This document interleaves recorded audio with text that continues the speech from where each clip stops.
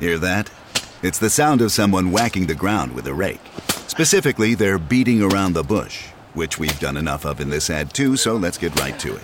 The new Moneymaker scratch-off from the Ohio Lottery doesn't beat around the bush. Money Maker. Play the game and you could win money, up to $2 million.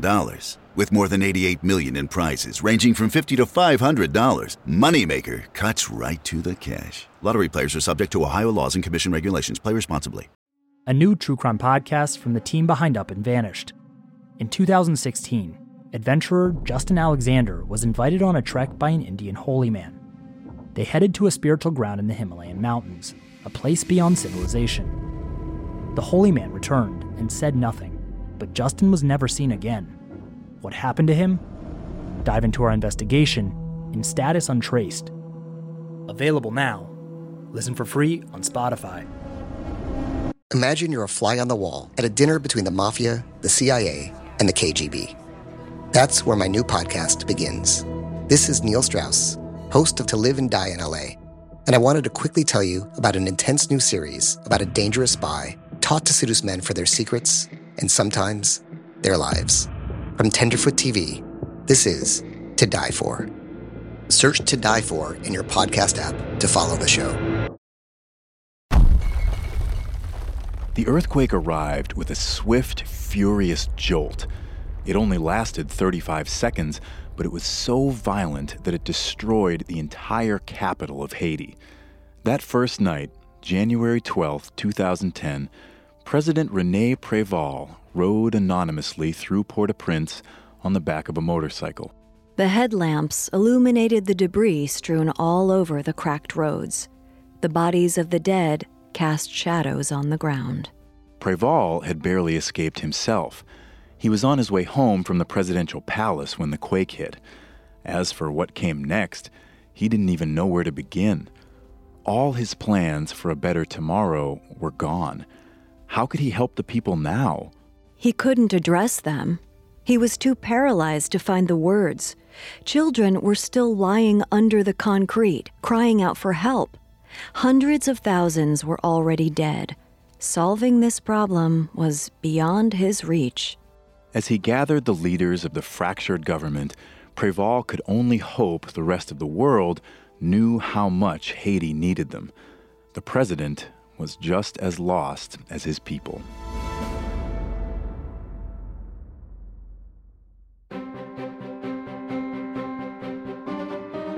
Welcome to Natural Disasters, a Parcast original. I'm your host, Kate. And I'm Tim. Every Monday, we'll explore the moments in history when the natural world turned deadly. You can find all episodes of Natural Disasters and all other Parcast originals for free on Spotify or wherever you listen to podcasts. To stream Natural Disasters for free on Spotify, just open the app and type Natural Disasters in the search bar. At Parcast, we're grateful for you, our listeners. You allow us to do what we love. Let us know how we're doing. Reach out on Facebook and Instagram at Parcast and Twitter at Parcast Network. And if you enjoyed today's episode, the best way to help us is to leave a 5-star review wherever you're listening. It really does help. This is our second episode on the 2010 Haiti Earthquake, an event that killed up to 316,000 people and left over 1 million homeless. It was one of the most destructive natural disasters of the past century. Last week, we looked at the science behind earthquakes, the history of Haiti, and some of the political factors that left it susceptible to such a tragedy. This week, we'll cover the aftermath of the earthquake and how the international community reacted. We'll hear about Haiti's recovery efforts and if they're more prepared today than they were nearly a decade ago.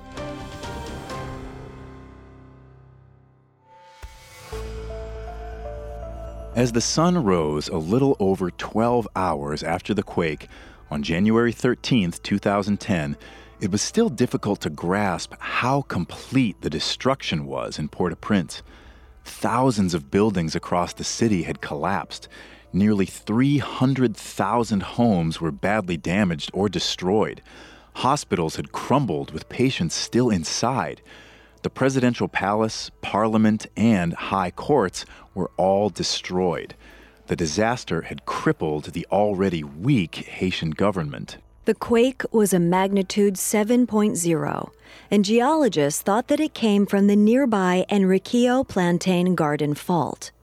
Tectonic plates that had been locked for nearly 200 years finally slipped, sending out large waves of energy. The fault ruptured at a relatively shallow depth of 8.1 miles. Typically, the shallower the earthquake, the more intense the shaking.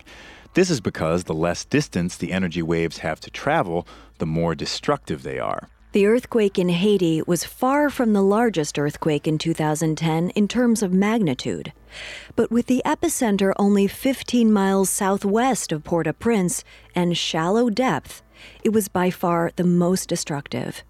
Susan Huff, a USGS seismologist, told the AP that shallow earthquakes are like a bomb directly under a city. The disaster took Haitians by surprise because it was the first large earthquake in the region in over 200 years. The last large quake to hit the city was in 1770, and the results were just as catastrophic. Nearly all of the structures in both 1770 and 2010 were built using vulnerable masonry techniques like brick or concrete. While concrete was affordable and available in Haiti in 2010, it was also the worst material to use in earthquake zones. Wood-framed houses have the ability to flex, but masonry cracks and falls apart because of its rigidity. In those early hours after the quake, Haitians scrambled to save anyone they could from the concrete ruins. Neighbors climbed into the rubble using sledgehammers and buckets. It was dangerous and laborious work. Anytime there was an aftershock, they would have to flee from the debris to avoid getting trapped themselves. Still, countless people were rescued in the first 12 hours after the quake struck. However, some people, like the trapped university student Christina Julme and UN worker Jens Christensen, were impossible to reach without special equipment. This equipment wasn't available in Haiti. They would have to wait for international help. 28-year-old Brigitte Jean-Baptiste was among the many Haitians trapped in their own homes. She was in bad shape, but alive.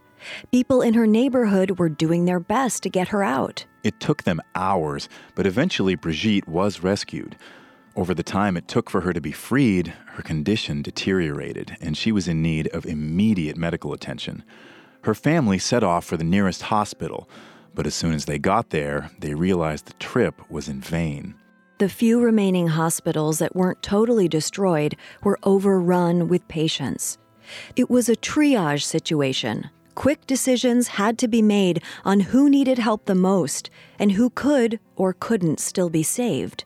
The hospitals were understaffed and didn't have nearly enough supplies to help everyone. People like Brigitte were left lying outside the hospital waiting for care.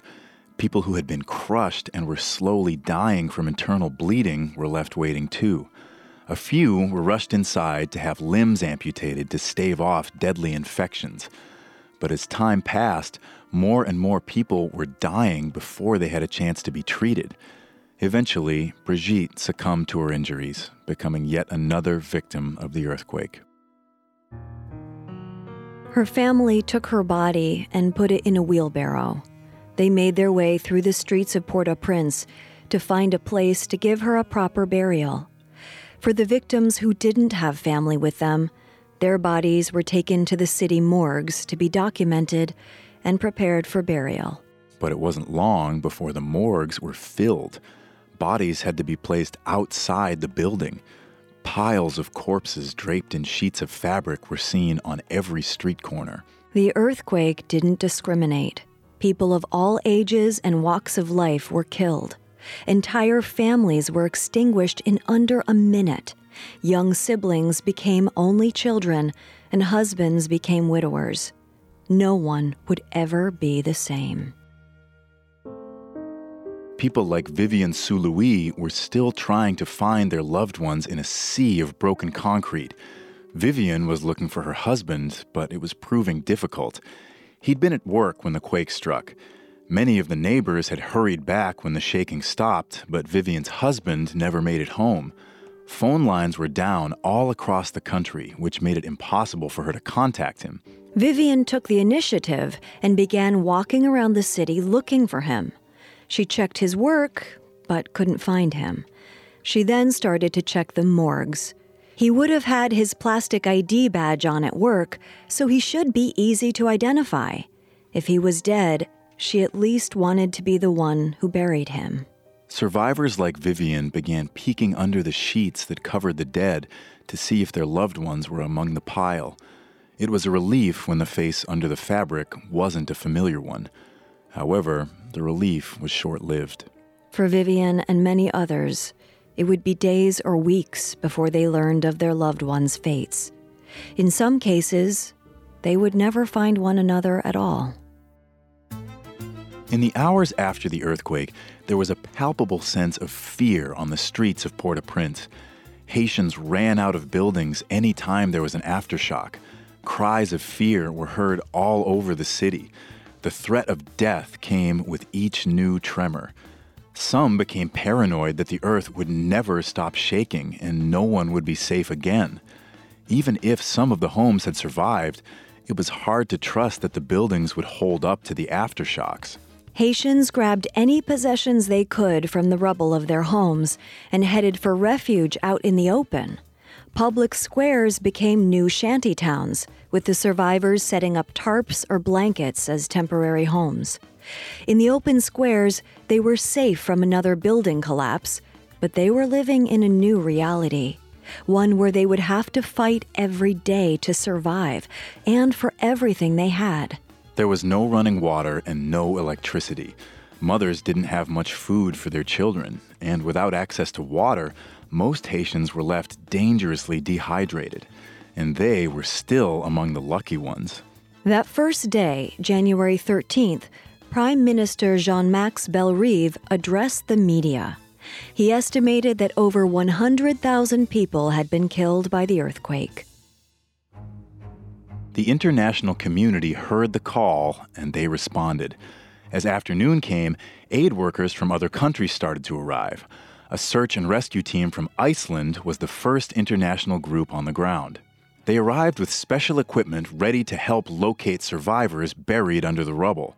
Following the Icelandic team, more and more planes began landing with supplies and relief workers, but it became a logistical nightmare.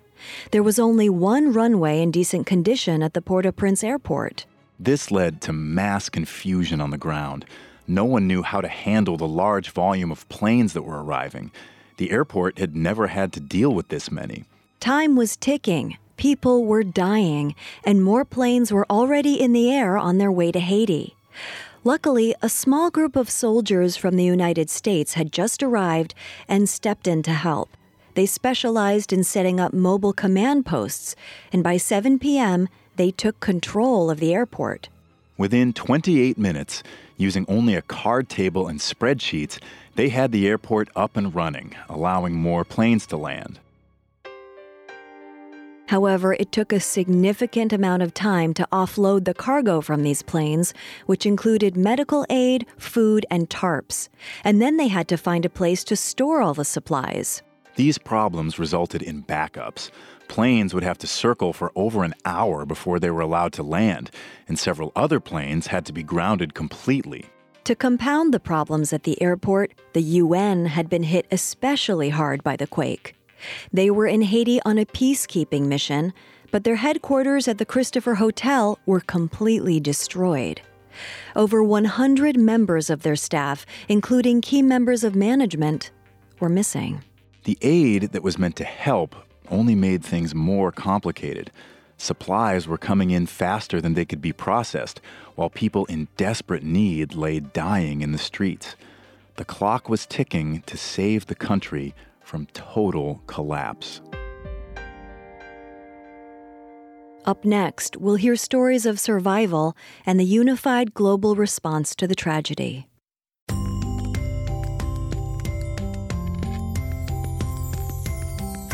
Thank you so much for listening. We want to take this time to tell you that Natural Disasters will be taking the next 2 weeks off. We'll be back with a brand new episode on January 9th. In the meantime, we do have a special gift to share with you. While we're away, we'll be airing our listeners' most requested episodes of 2019. If you'd like to check out the most requested episodes from Parcast's other shows, subscribe to Parcast Presents to hear our best of 2019. From everyone here at Parcast, we'd like to wish you a happy holiday season. We're thankful for your support and look forward to bringing you even more unique and entertaining podcasts in the new year. Thanks for listening. Now back to the story. 48 hours after the devastating 7.0 magnitude earthquake that rocked Haiti, aid was steadily streaming in. As they waited for supplies to get organized, aid workers were helping to free the survivors who were still trapped in the rubble. As time passed, the likelihood of each person being rescued alive dwindled. Christina Julmet was among the survivors whose time was ticking down. She lay awake in the rubble of her classroom at the University of Haiti. It had been hours or days. She couldn't tell anymore. She had struggled to get out, but it was impossible. She was lucky to have even made it this long. She could smell the decay from her dead classmates who hadn't been spared from the falling concrete. Christina felt her professor's leg against her, but they never moved. She knew they were dead too. The aftershocks were horrifying for Christina. Within the first 2 hours, there had been 8 large tremors.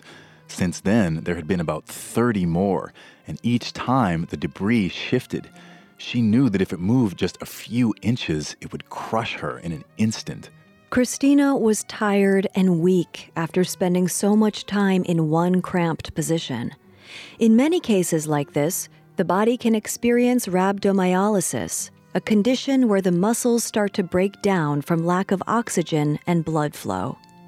Large amounts of protein leave the damaged muscles and head to the kidneys, inhibiting their function. This leads to kidney failure and sometimes death. The main treatment for rhabdomyolysis requires giving the patient IV fluids to help rehydrate the body and flush out the harmful proteins. If Christina didn't get this kind of help soon, she wouldn't survive. She was slipping in and out of consciousness, but she could hear rescue workers moving around above. She made as much noise as she could, but she was weak. Her sounds barely carried. Miraculously, rescuers heard her. It was a slow and arduous process, but she made it out alive. She had been trapped in the collapsed building for 2 days. It was a relief to finally see the light of day, but it wasn't until she was freed that she understood how extensive the damage was. Looking out over Port-au-Prince, she saw buildings lying in various states of decay. It looked nothing like the city she had last seen 2 days before. Rescues like this were happening all over Port-au-Prince. Response teams from across the globe had arrived to help, but while they got to work, tons of food, water, and supplies that had been unloaded were sitting at the airport while workers figured out what to do with it. There had to be a coordinated effort to safely and evenly distribute the aid. With over 1 million people now homeless and millions more without water, it was no easy task. To make matters worse, main roads had been completely torn up by the shaking, making it difficult to transport aid throughout the city. Several roads near the coast sank into the ground in a process called liquefaction. Liquefaction usually occurs on sandy pieces of ground near bodies of water during an earthquake. The waterlogged soil loses its structure and behaves like a thick liquid. It's the equivalent of sand turning into quicksand. This causes the ground to turn into a soft, silty material that's too unstable to stand on. No one would be rushing to fix the roads. The government was in a state of near collapse because all but 2 of their administrative buildings had been destroyed. It was hard to coordinate a response when things were in such dire straits. The United Nations was incapacitated as well because their headquarters had been destroyed. This left them unable to keep the city safe for the other foreign aid workers. The UN's presence had been keeping the gangs in Port-au-Prince docile. However, after the earthquake, these criminal groups became more brash than ever, looting the wreckage to survive. The state of unrest made it dangerous for aid workers to go out into the areas that were the most affected, and the longer it took to get food, the more desperate the people became. A truck full of bottled water was mobbed before it could begin to be distributed. The aid workers had to drive away, throwing the bottles out as they left. Even when the supplies could be safely distributed, the line would often stretch for blocks. When survivors reached the front of the line, they were usually only handed a single item. It was hardly enough food for a single meal, let alone an entire day. It wasn't unusual to see people get to the front of the line to find out that there were no more supplies left at all. The desperation kept building, and people in the crowds began fighting. Getting food and water was a matter of life or death, and after everything they had been through already, they were all determined to live. It didn't matter if someone else was standing in their way. To add to the frustration, word eventually came from people who had been to the airport. They said there were pallets of food and supplies just sitting outside waiting. The aid was there, they just couldn't get it. While food was trickling out slowly, medical tents began to pop up all over town. But even with the influx of healthcare professionals from across the globe, the need far exceeded what they could provide. Since many of the hospital buildings themselves were destroyed, patients were left outside in medical tents. While the tents provided cover, they were often stifling in the heat. Patients were pestered by flies, and the smell of decay from the streets hung in the air. Even patients that could go inside a hospital were often too afraid to. Children would plead with the staff to leave them outside. They didn't want to suffer through another collapse. They were traumatized, and the staff understood. They would only make them go inside when it was absolutely necessary. The doctors and nurses knew the limitations of Haiti's facilities and of their temporary medical tents. They didn't have the equipment necessary to do certain procedures, and they only had a finite amount of supplies. Fortunately, they had other options. If a patient's injuries were too severe, they could be taken to the airport and airlifted to another country. The United States Navy also stepped in and sent medical ships to Haiti. They were parked just offshore, ready with advanced equipment. Despite the serious conditions of the patients, life aboard the ship was a break from the harsh streets of Port-au-Prince. There was air conditioning, and the patients were fed 3 full meals a day. However, the shelter was temporary. Once the patients were deemed healthy enough, they were sent back to land for more basic care. And back to their new reality, where they had no home, no food, no water, and for many of them, no families. For all its destruction, the decimated streets of Port-au-Prince still saw some miracles. As rescue teams dug through the wreckage, more and more people were found alive. Jens Christensen of the United Nations had been trapped in the Christopher Hotel for a total of 5 days, in a small coffin-sized space under his desk. He could barely move and had completely lost track of time. He never gave up hope that he would be saved. He knew he would have a better chance to survive if he stayed alert and kept his wits about him. He stretched as much as he could in the confined space and even saved his urine in case he needed to hydrate. Finally, he heard the sounds of rescue teams above. He was afraid they wouldn't be able to hear him over the commotion. Eventually, it got quiet, and he heard someone talking. He realized they were trying to talk to him. They knew exactly where he was. When they finally extracted him, Christensen, who had always been skinny, looked more frail than ever. His ribs were visible under his torn shirt as he lay in the stretcher, but miraculously, he didn't have a scratch on him. Christensen was immediately taken to the hospital, where he was given IV fluids and monitored closely. He told his rescuers that he had heard at least 2 others still trapped. With any hope, they could be saved too. Rescuers had a system down to find as many survivors as they could. Rescue dogs were sent out to scour the wreckage. If the dogs got a scent of a person, they would either sit down on the spot or bark to get the workers' attention. The workers would then lower a microphone down into the rubble and listen for any distinguishable sounds. They weren't listening for words. By that point, most people who were still alive wouldn't have enough energy to speak. Instead, they listened for any sort of tapping. If they heard a noise, they would give commands for the person to follow to make sure they weren't wasting valuable time on a dripping pipe or a trapped rat. Once they had confirmation that it was, in fact, a person, the crew would get to work digging through the debris. They would have to carefully extract the survivor, making sure not to disturb a piece of concrete that could bring the whole thing tumbling down. However, for every story of a successful rescue, there were countless bodies that were found too late. The unclaimed dead were buried in mass graves to avoid spreading disease. Many people never found their loved ones and still don't know where their bodies were buried. As the victims were being laid to rest, promises were being made to the survivors by countless organizations all over the world.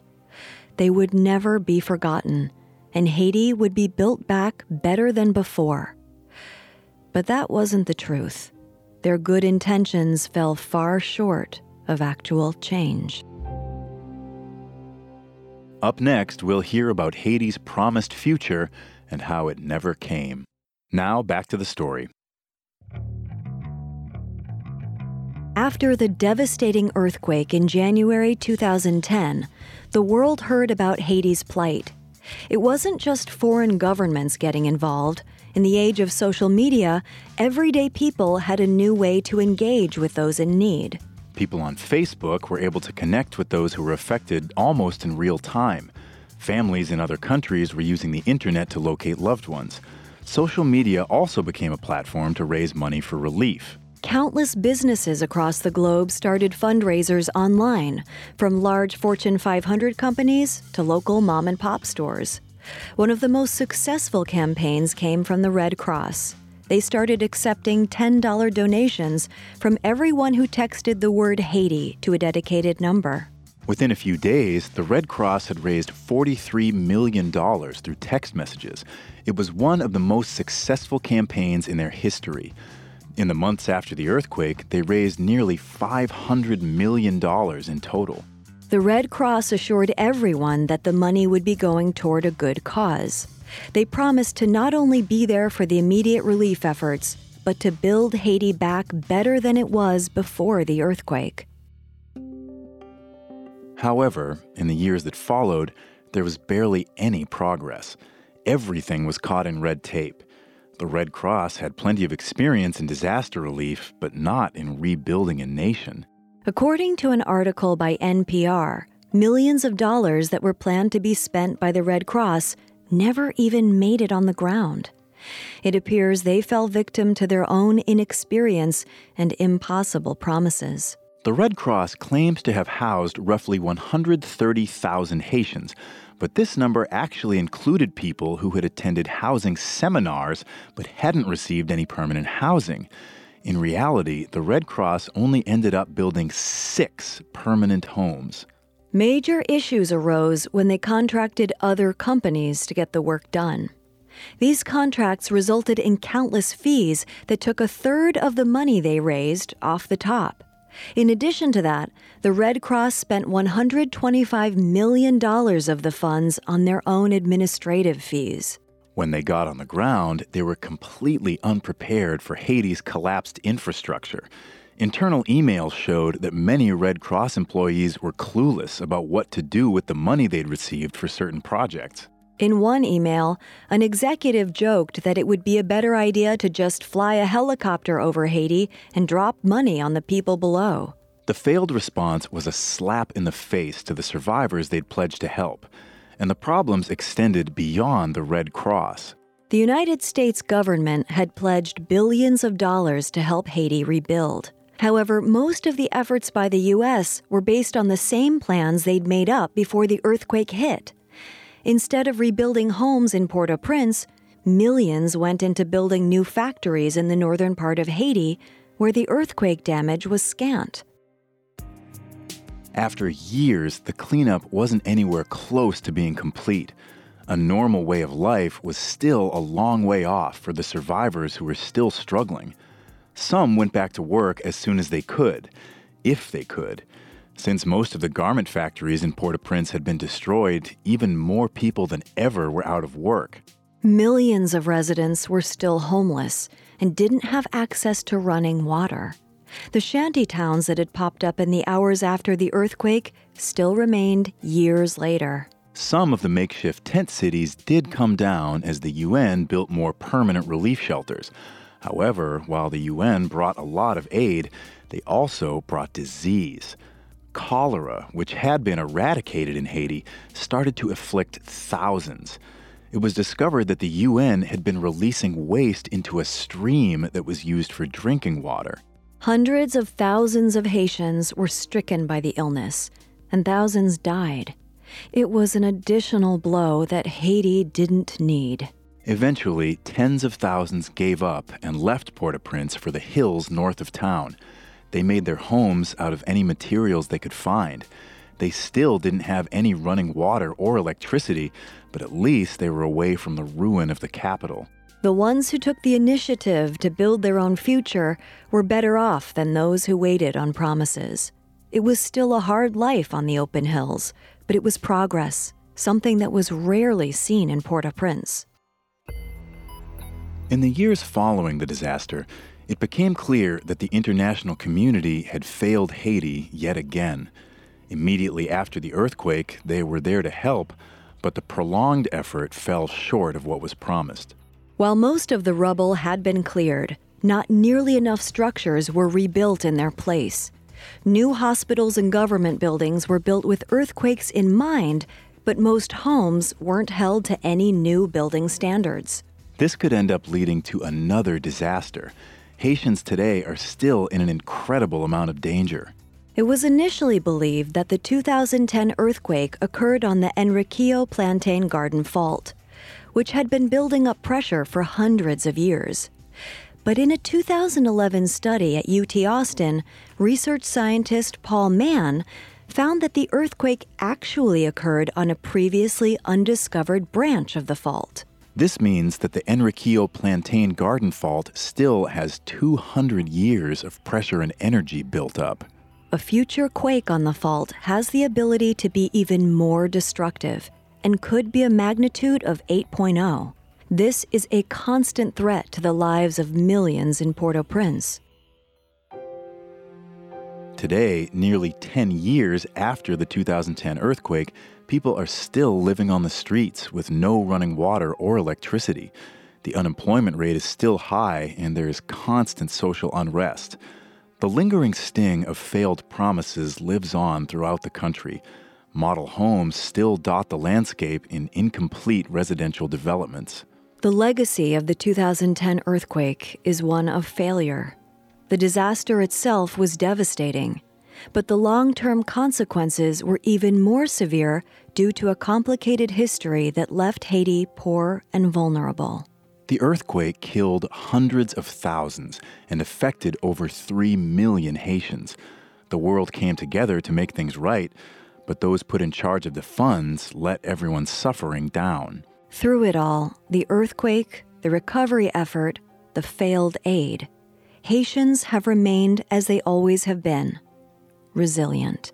But the earth below their feet still continues to build pressure, day by day, hour by hour. Someday, history will once again repeat itself. By then, hopefully the international community will have learned its lesson.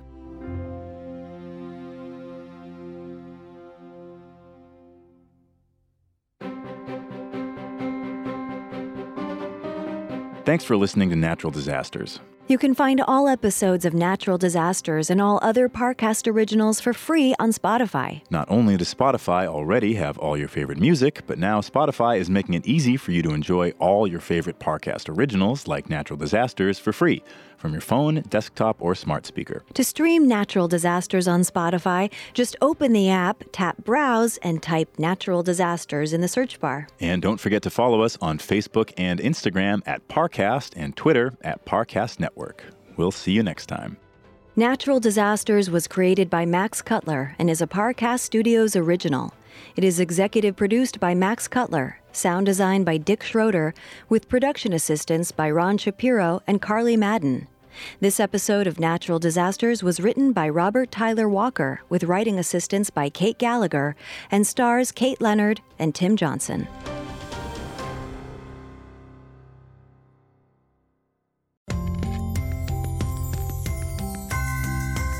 Just a reminder that we'll be back with a new episode on January 9th. In the meantime, we'll be playing our listeners' most requested episodes of 2019. Thanks again for listening. We hope you have a wonderful holiday season.